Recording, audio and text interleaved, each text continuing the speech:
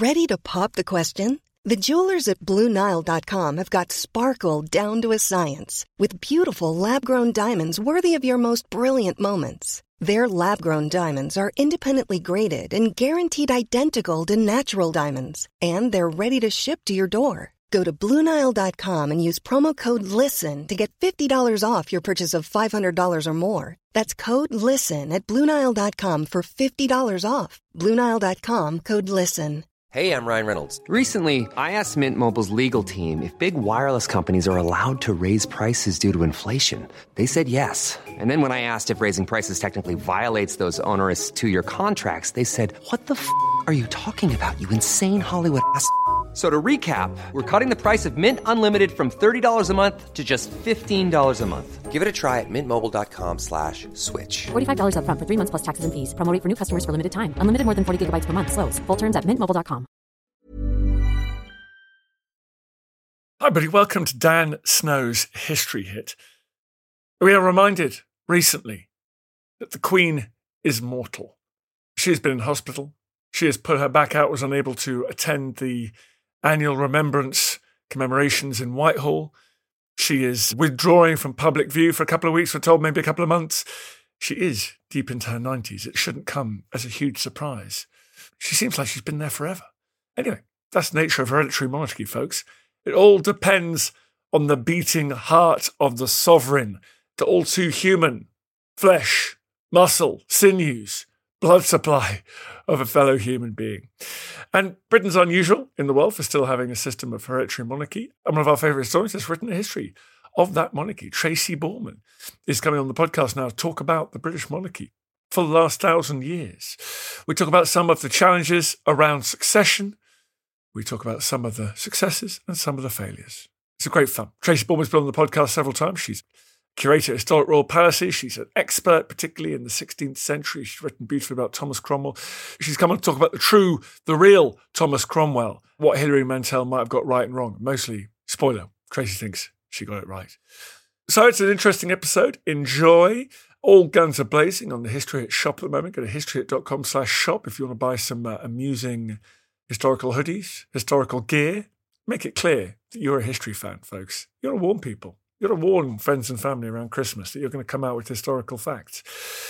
It's what we like to see. So head over to historyhit.com/shop and don't forget to subscribe to History Hit at historyhit.tv. But in the meantime, everyone, here is Tracy Borman talking monarchs. Enjoy.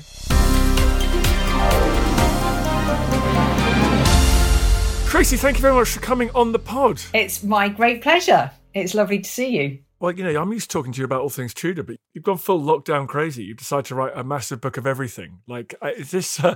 There's quite a few people coming across the foredeck who've done this, but it's amazing.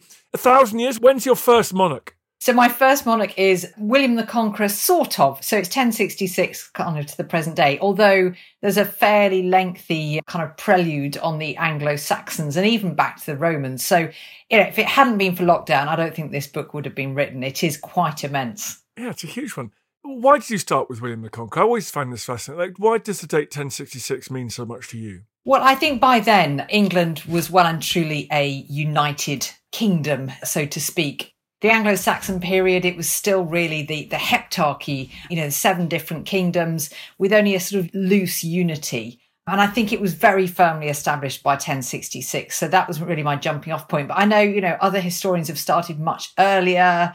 There is an argument for doing so. In fact, just answering that question of who was England's first king was actually tortuously difficult. So I thought, look, I'm not going to go there with the Anglo-Saxons. I'll talk about them a little bit, but let's start when we know there is a king of England, and that's with William the Conqueror. Was it Athelstan? Was it Edgar? Who knows? It's difficult, isn't it? As a Tudor specialist, you came from the 16th century. Did things surprise you? Like, did the changing nature of monarchy kind of, were you expecting it, or did it surprise you? And did it make you think that the 16th century, the Tudors, are kind of more unique, like quite contingent, the nature of their power? Yeah, I think so. I think quite a lot surprised me. The biggest surprise was, you know, how on earth is the monarchy still here in a way? Because you look at what it's been through and how it's had to evolve and the sacrifices it's made along the way and how it almost didn't exist And so many monarchies were wiped out after the First World War, and yet the British monarchy survived. So that was kind of the surprise and the conundrum, really, then tracing back, how did the monarchy survive? What were the keys to its success? That was a big theme in the book. And there are some monarchs who I guess I knew less about and who surprised me in a good way. So I'm thinking of the likes of George V, who, I don't know, he's always just skirted over a bit. You know, everyone talks about Edward VIII and then the Queen's father, George VI. But George V was a really, I think, quite a good egg as a king. He emerged as one of my favourites. And equally, some of the ones who are often really celebrated as some of our greatest monarchs, not so much. I think Edward III, Henry V, they had their drawbacks too. So, yeah, lots of the personalities really did surprise me. Yeah, it's interesting. Like Edward I, Henry V, Edward III, Edward IV, those kind of ostentatiously warrior kings. Was that not what the job involved back then? I mean, was it just absolute thuggery? Or even by the standards of their own time, do you think they were overrated? Yeah, I mean, there's a lot of thuggery, I have to say. And it was an incredibly violent history, the history of the crown, for the first kind of 500 years or so after 1066. When monarchs ruled, they didn't just reign. It wasn't a kind of ceremonial position. So they had to be military leaders. Edward IV, I guess, you know, we were talking about people who weren't quite as I expected. In every other way, you know, he'd been this brilliant soldier leading up to taking the crown. But once he had the crown, he was a bit rubbish, actually, at fighting wars, and he didn't get on very well in France. So it all fell a bit flat. But then that violence and that kind of ruling did continue in the Tudor period, but it was a bit different. They'd lost their military edge, I think, the Tudor monarchs. Henry VIII tried to get it back, tried to go on campaigns to France, but it never really worked. So I think monarchy changed after the Wars of the Roses. Okay, well, I'm going to come on to that because obviously Tudors is your happy place. But let's start with the Normans. Can you put the monarchy into buckets? I mean, and how many buckets should there be in terms of, in the words of, I think, was it Henry of Navarre, a French king, who said, I rule with my arse in my saddle and my sword in my hand. So like these charismatic warrior kings where power was personal and the state was embodied in the person of the king. So William the Conqueror definitely.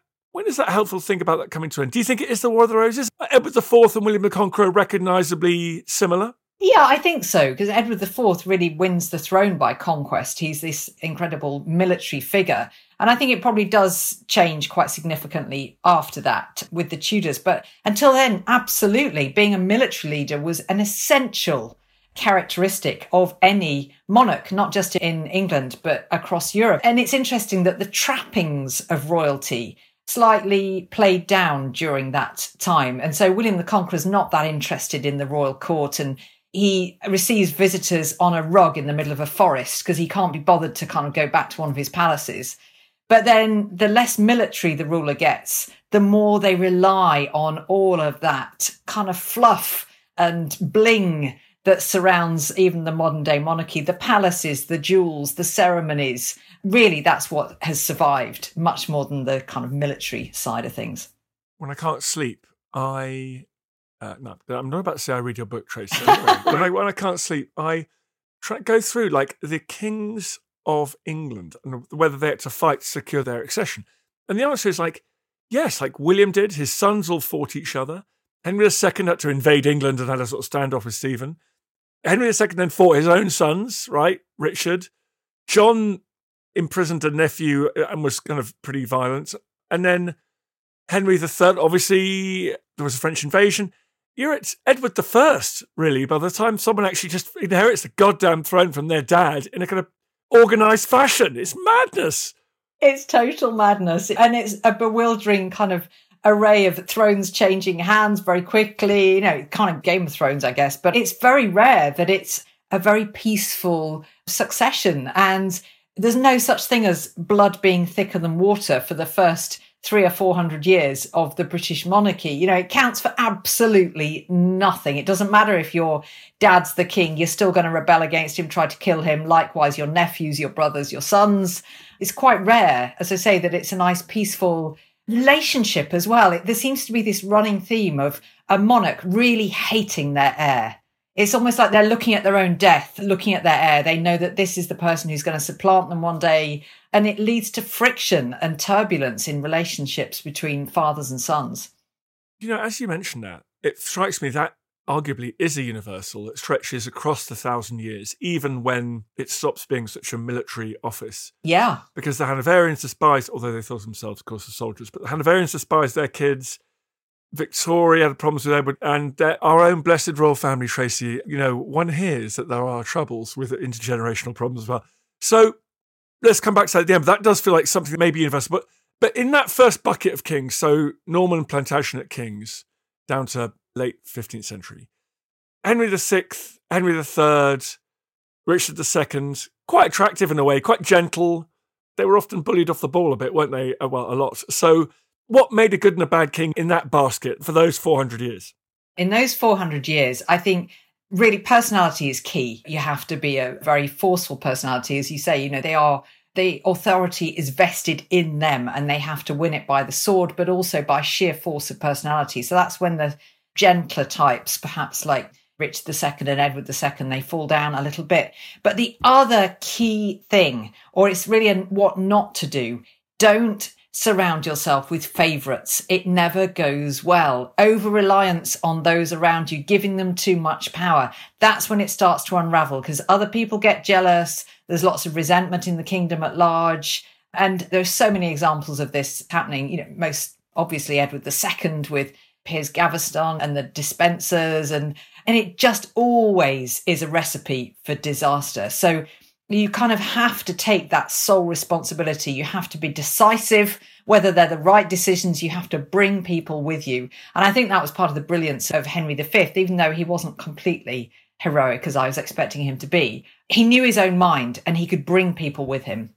Are kings born or made? Like you mentioned Henry V, he had bad reviews as a prince and then became a kind of almost archetypal sort of warrior king devoted to his own aggrandizement, basically. But do you think, Henry III, Richard II, Edward II, of course, did they just have the wrong shooters, the wrong kind of vibe growing up? Or is this something that unfortunately, you're born with it? I know, it's a really odd one. I'd like to say there's a neat pattern or a neat kind of characteristic that you can say, yes, they've inherited that, they're born to rule. But actually it changes so much. And some of the greatest monarchs were never supposed to be king or queen at all. So they had no training, no preparation. They were kind of probably destined for the church, something like that. So I'm thinking of the likes of Elizabeth I. Couldn't go without mentioning my own personal favourite. She wasn't supposed to be queen. Actually, neither was Elizabeth II. I think she's done a pretty good job of it. And interestingly, it tends to be the heirs to the throne who have the longest wait for the throne that are the worst kings. So the likes of George IV, the kind of playboy prince, the Prince Regent, waited endlessly, as did Edward VII. Now, I'm kind of affectionate towards Edward VII, but he wasn't that great as a king. But he was ages as Prince of Wales. So it doesn't necessarily do you any favours to learn the job for a long time. I think a lot comes down to character, and it's that whole nurture versus nature. I think they can be taught so much, but actually I think you're either great or you're not. Okay, so in these first bundle of kings, do you have a favourite? Who fascinated you during the writing of this book? Oh, well, I was fascinated by Henry V, just because it felt like a very self-confident age, and, there's Agincourt and all the rest of it. But actually, I think probably my favourite from a personality point of view and also achievement point of view was Henry II. So he united England after the civil wars between Matilda and Stephen. Incredibly charismatic. You get the feeling, he just won hearts and minds immediately. And he ruled over this vast domain from southern France all the way to northern England. And it was said that he had this extraordinary speed. He could travel faster than anyone. He seemed to know what was going on. He could predict events. He had people in the right place at the right time. I think he was just enormously impressive. He was a bit of a psychopath as well, actually, imprisoning his wife, Eleanor. But he married well. I mean, he imprisoned his wife, but he married well. I've always bought the conspiracy theory that Eleanor might have been the actual doer in that relationship, and the Plantagenet Empire falls apart on her death, not on his. Yes, yeah. It's true. She's still, forced to be reckoned with in the reign of her son, Richard the Lionheart. She's running a lot of the affairs, travelling around even well into her 70s. And likewise, Bad King John, she's still on the scene. And then it all falls apart a bit when she dies. So I think you're absolutely right. And then who comes across particularly badly in this first half millennium? Well, I mean, King John is hard to beat. He's usually top of the list of worst monarchs for a pretty good reason. Younger son, grown up with a sense of being deprived of all the good things that his older brothers have got. And so he doesn't lose that kind of avaricious nature. He's kind of quite mean-spirited. Obviously, there's the disaster of ceding so much royal power with Magna Carta. And even though John disregards Magna Carta very quickly, it's there to stay. And it's still part of the Constitution today, really. So, yeah, John is quite hard to beat. I'd say William the Conqueror's son, William Rufus, not a particularly pleasant character again, didn't make himself very popular, didn't last very long, got shot in the New Forest, possibly not by accident. And Richard II, again, quite a weak character. And I think Richard II's sort of Achilles heel is that he set a lot of store by the bling, by the trappings of royalty. He loved all of that. He loved the ceremony. He was always having portraits painted. He established a lot of royal ceremony that's still in place today, but he didn't have the goods to back it up. He didn't actually rule very effectively. He just liked all the fun stuff. Okay, so this is my question about that early tranche of kings. Did they matter? Did England's subsequent history, England's territorial extent, England's wealth depend on those kings? Or does a run of bad kings, in the same way that a run of bad kings could have seen the eclipse of England, like, for example, Burgundy just disappeared off the map? Did you find yourself thinking, England's subsequent history as England and Britain as kind of hegemonic power did depend on something as fragile as, like, Edward III having good long reign, or of Henry I kind of stabilising things after his slightly feckless older brother's reign? I think there's an essential vulnerability throughout the history of the monarchy, and you get a sense that it could have gone either way. As I say, it's a remarkable survivor and a surprising survivor. But these early kings really did lay the foundations for England's later kind of dominance, or at least her emergence as a world power. And they were the ones that everyone else tried to emulate in later centuries. You know, the Tudors still styled themselves kings and queens of France, even though really they weren't anymore. But it's all echoing the glory days of Agincourt and Crecy and these great warrior kings of this first kind of 300 or 400 years of the British monarchy. So I think they did make a huge contribution. It was quite a turbulent time. And as I say, history could have turned out very differently on numerous occasions. But nevertheless, they made England, I think, a power to be reckoned with.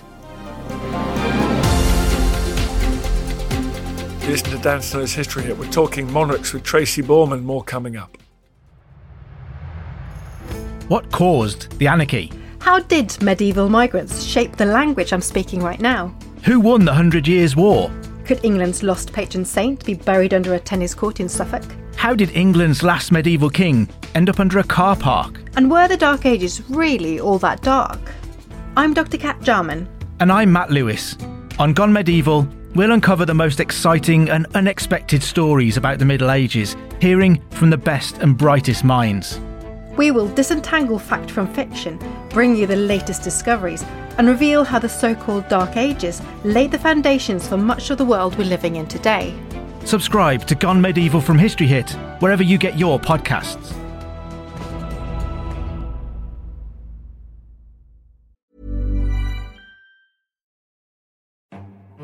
This is After Dark, myths, misdeeds, and the paranormal. The podcast that takes you to the shadiest corners of the past, unpicking history's spookiest, strangest, and most sinister stories. I'm Maddie Pelling. And I'm Anthony Delaney. Join us every Monday and Thursday, and we'll take a look at the darker side of history, from haunted pubs to Houdini, to witch trials and arsenic-laced breakfasts. Follow After Dark, myths, misdeeds, and the paranormal, wherever you get your podcasts. Brought to you by History Hit. How would you like to look 5 years younger? In a clinical study, people that had volume added with Juvederm Voluma XC in the cheeks perceived themselves as looking 5 years younger at 6 months after treatment. Look younger, feel like you. Add volume for lift and contour in the cheeks with Juvederm Voluma XC. Reverse signs of aging by adding volume to smooth laugh lines with Juvederm Volure XC. For important safety information and to find a licensed specialist, visit Juvederm.com. That's JUVEDERM.com. Not for people with severe allergic reactions, allergies to lidocaine, or the proteins used in Juvederm. Common side effects include injection site redness, swelling, pain, tenderness, firmness, lumps, bumps, bruising, discoloration, or itching. There's a risk of unintentional injection into a blood vessel, which can cause vision abnormalities, blindness, stroke, temporary scabs, or scarring. Talk to a licensed specialist to find out if it's right for you. When you're ready to pop the question, the last thing you want to do is second-guess the ring. At BlueNile.com, you can design a one-of-a-kind ring with the ease and convenience of shopping online. Choose your diamond and setting. When you find the one, you'll get it delivered right to your door. Go to BlueNile.com and use promo code LISTEN to get $50 off your purchase of $500 or more. That's code LISTEN at BlueNile.com for $50 off your purchase. BlueNile.com, code LISTEN.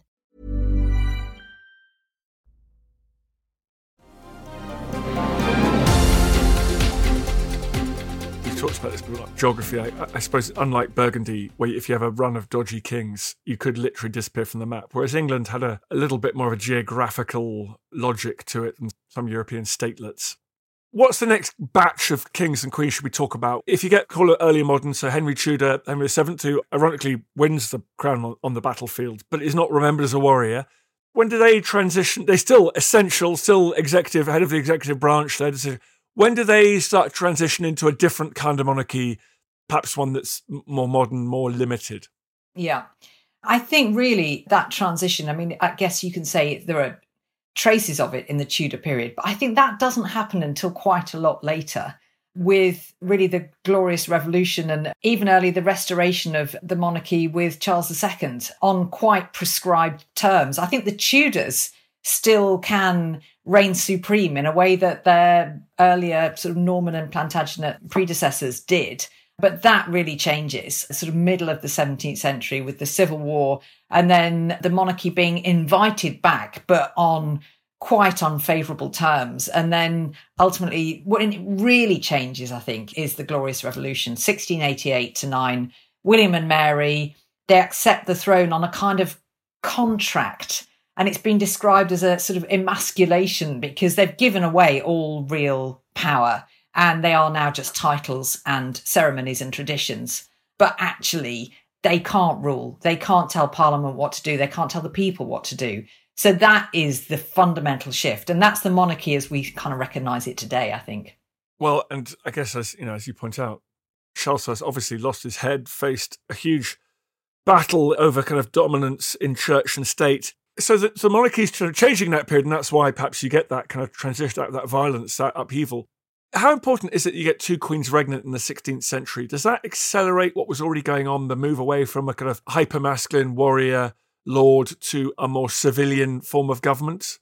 I think to a certain extent, yes, inevitably. Women weren't seen as fit to rule, let alone to wield military might. Although Elizabeth I did give it a good go with the Armada and she donned her armour and she gave this great speech. But actually, yeah, you could say that having 50 years of female rule did change things. But then we're back to the Stuarts and we're back to sort of men in charge. And yet I think James I had more in common with Elizabeth than with, say, Henry VIII, who was still trying to go off to battle. James was much more of a negotiator.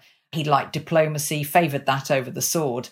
And then Charles I, his son, of course, disastrously tried to push it too far in terms of just how much authority a king could wield. And perhaps, yeah, by that stage, we'd lost the appetite for having a kind of real ruler in that respect. And Charles didn't acknowledge that. And I guess, Charles donned armour at Naseby. Charles's kids were on the battlefield. Prince Rupert was on the battlefield.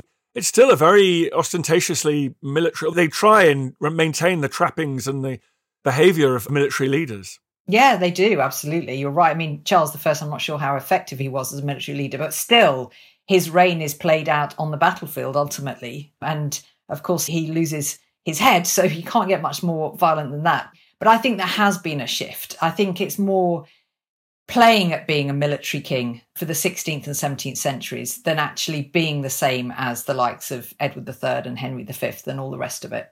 But why is that? What's changing in society? Like, why is that happening? Well, I think we have the growth of government. We certainly have the growth of Parliament, thanks to the Reformation and all these kind of seismic changes that are pushed through the English legislation, which gives Parliament power. Now, in the time of Henry VIII, he can still use Parliament, that it's subject to his authority, but that, of course, shifts so that Parliament gradually rises and gets more and more power in relation to the monarchy. And that is one of the most important relationships in the entire book, is just this interplay between the monarch and Parliament and who has the upper hand. And ultimately, of course, it's Parliament. And that reaches its full extent during the Civil War and putting to death the king. But there's a sense that Parliament have won, but they don't know what to do with the power now. They need something. They still need some kind of figurehead. It always reminds me of the Millennium Dome. They kind of built the dome and then they didn't know what to put in it. And it was a similar sort of thing, I think, with the Civil War. Yes, we've got our Commonwealth, but what do we do with that now? We kind of still need a king-like figure. So effectively, Oliver Cromwell became a king until he was replaced ultimately by Charles II. Following William and Mary, you get Anne, another kind of strategically placed female ruler. And then you get 3 Georges.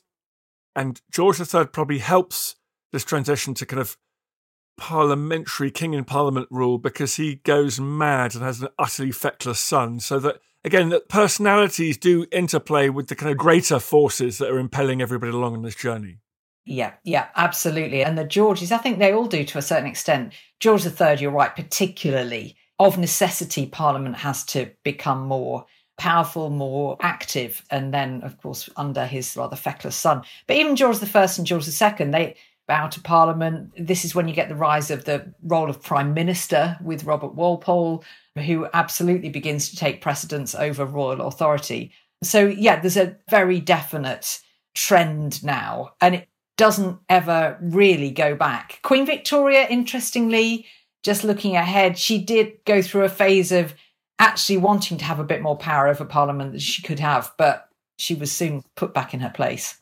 Yeah, there are a series of kind of mini constitutional crises right up until, I think 1911 with your new best friend, George V. But it seems to be quite an open and shut case post the 18th century. Who does best post William and Mary, 1688, to present, let's say, at working out how to be a sovereign in these new circumstances? Yeah, gosh, that is a really good question. Well, I do like George V.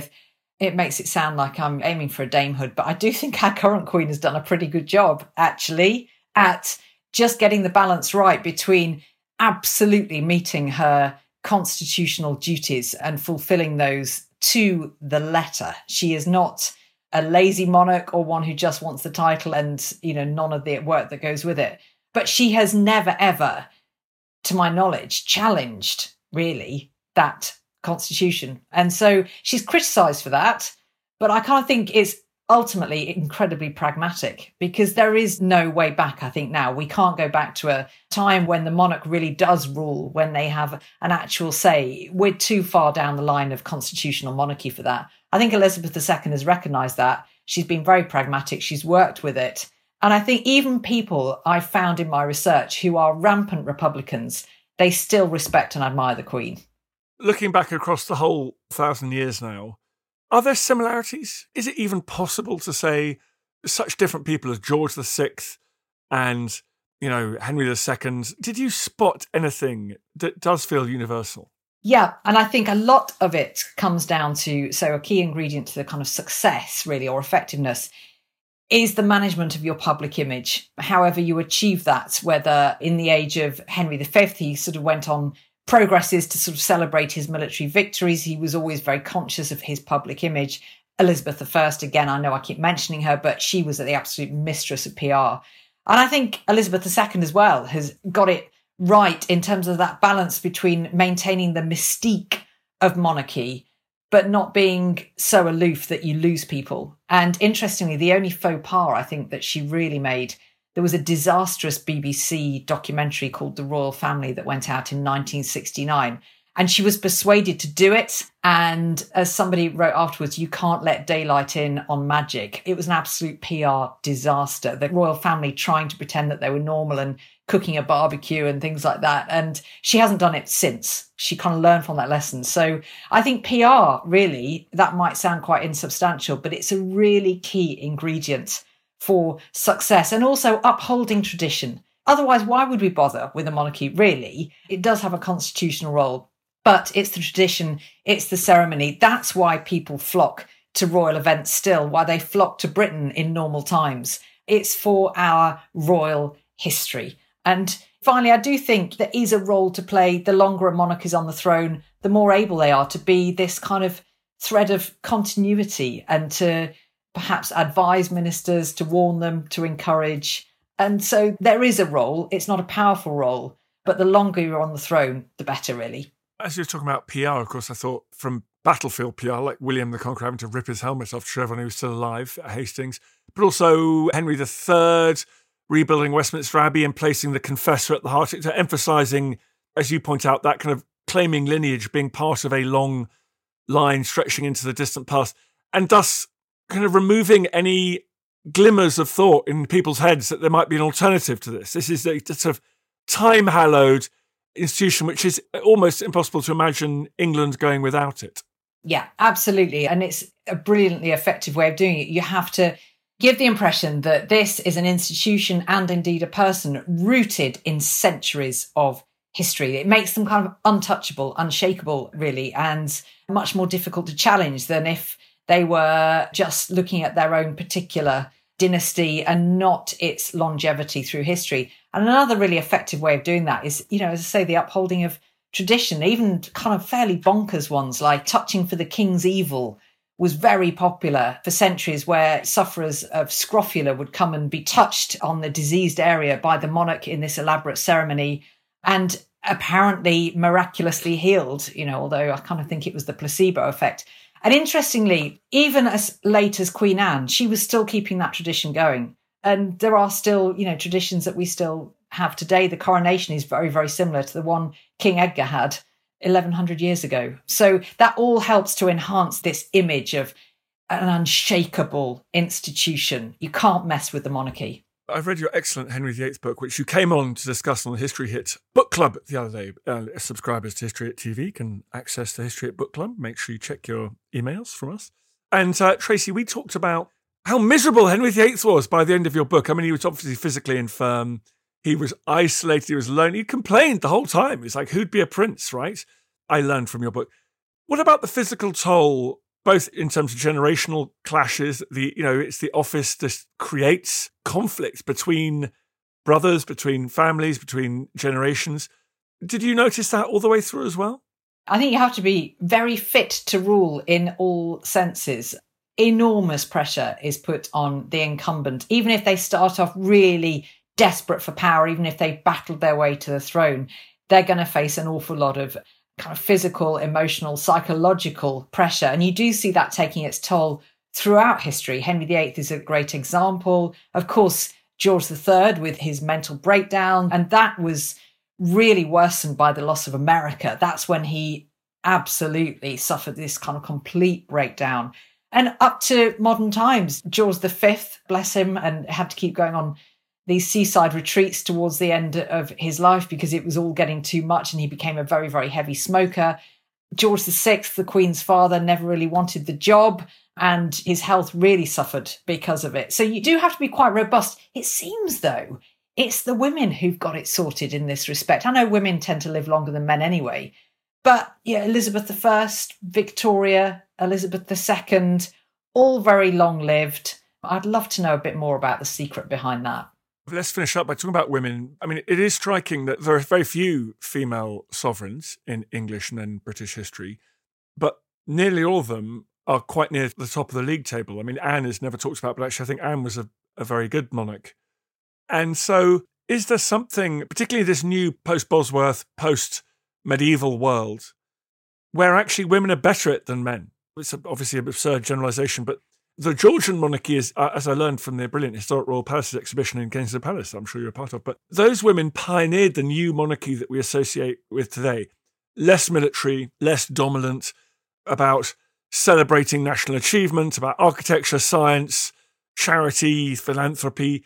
The monarchy that those women, Caroline and others, created in the 18th century is the one that we have today. So are women better at this than men? I think they are. I'm pleased you said that, Dan, because I actually think they are. I think they have the qualities, and certainly history proves this. There aren't so many of them by far as men. But they seem to be in touch more with the public mood. They seem to invest time in activities that actually bring real results and real benefits for the monarchy, helping to safeguard it, such as the charity work, as you mentioned. I think actually, and this is, again, you can't help but generalise here, they're great pragmatists. I think they don't necessarily go out on a limb for valour and for great glory in one respect or another. They're better at judging which way the tide's going and trying to swim with it rather than against it. And our current Queen is a great example of that. Yeah, I think we may get a useful counterexample when her son gets on the throne. Speaking of her son, why should he read your book? How does the history help you be a better monarch? For anyone about to launch into a career in monarchy, listen to this podcast, what can they learn from your book about how to be a better monarch? Well, they can read the epilogue, Dan, because the epilogue is about just that. Lessons from the past. What is still relevant today? What have we learned from the past 1,000 years that actually still applies? And it is things like the management of public image, getting that balance right between the kind of continuity, but also change. And let's not forget, by the way, our current Queen has been quite revolutionary in certain respects in bringing in, finally, a law that gives equal prominence to women as to men in the royal succession, and also just using the traditions that they've inherited, preserving those traditions, but somehow staying in touch as well with the way that the world is evolving. But I think people do still value the monarchy as this, it's been called a golden thread that runs through generations, just as something stable and unchanging in a rapidly changing and often quite frightening world. Do you reckon we'll have a monarchy in 50 years' time? I think we will. There have been numerous surveys. People are very sure that we will in kind of 50 years' time. They get a lot less sure about 100 years' time. And perhaps I'm with them on that. But it's been a remarkable survivor, predicted to fall many, many times over the last 1,000 years. So hopefully it's still got legs. Yeah, I'd be amazed if someone like in 100 years' time. I'd be surprised. I think I'd be surprised if Prince George ever ascends the throne. We'll see. We'll see. That's the interesting. We have many male heirs now. That's the irony. I know, ironically, as soon as you change the law, there's male heirs coming out of every which way you look. Tracy Borman, thank you very much. This gigantic new book is called Crown and Sceptre, A New History of the British Monarchy. Go and check it out, everyone. Thank you very much for coming on. Thanks so much. I feel the hand of history upon our shoulders. All this tradition of ours, our school history, our songs, this part of the history of our country, all were gone and finished. Thank you for making it in this episode of Dan Snow's History. I really appreciate listening to this podcast. I love doing these podcasts. It's a highlight of my career. It's the best thing I've ever done. And your support, your listening is obviously crucial to that project. If you did feel like doing me a favor, if you go to wherever you get your podcasts and give it a review, give it a rating, obviously a good one, ideally, then that would be fantastic, and feel free to share it. We obviously depend on listeners, depend on more and more people finding out about it, depend on good reviews to keep the listeners coming in. Really appreciate it. Thank you.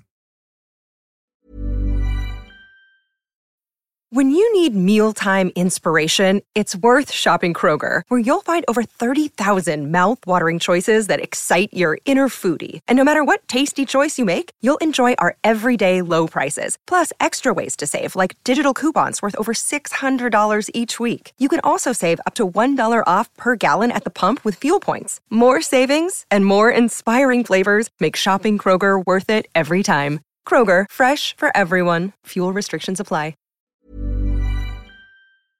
Thank you for listening to this episode of Dan Snow's History Hit. Please follow this show wherever you get your podcasts. It really helps us, and you'll be doing us a big favour. Don't forget, you can also listen to all of these podcasts ad-free and watch hundreds of TV documentaries when you subscribe at historyhit.com/subscribe. As a special gift, you can also get your first 3 months for just £1 a month when you use code DANSNOW at checkout.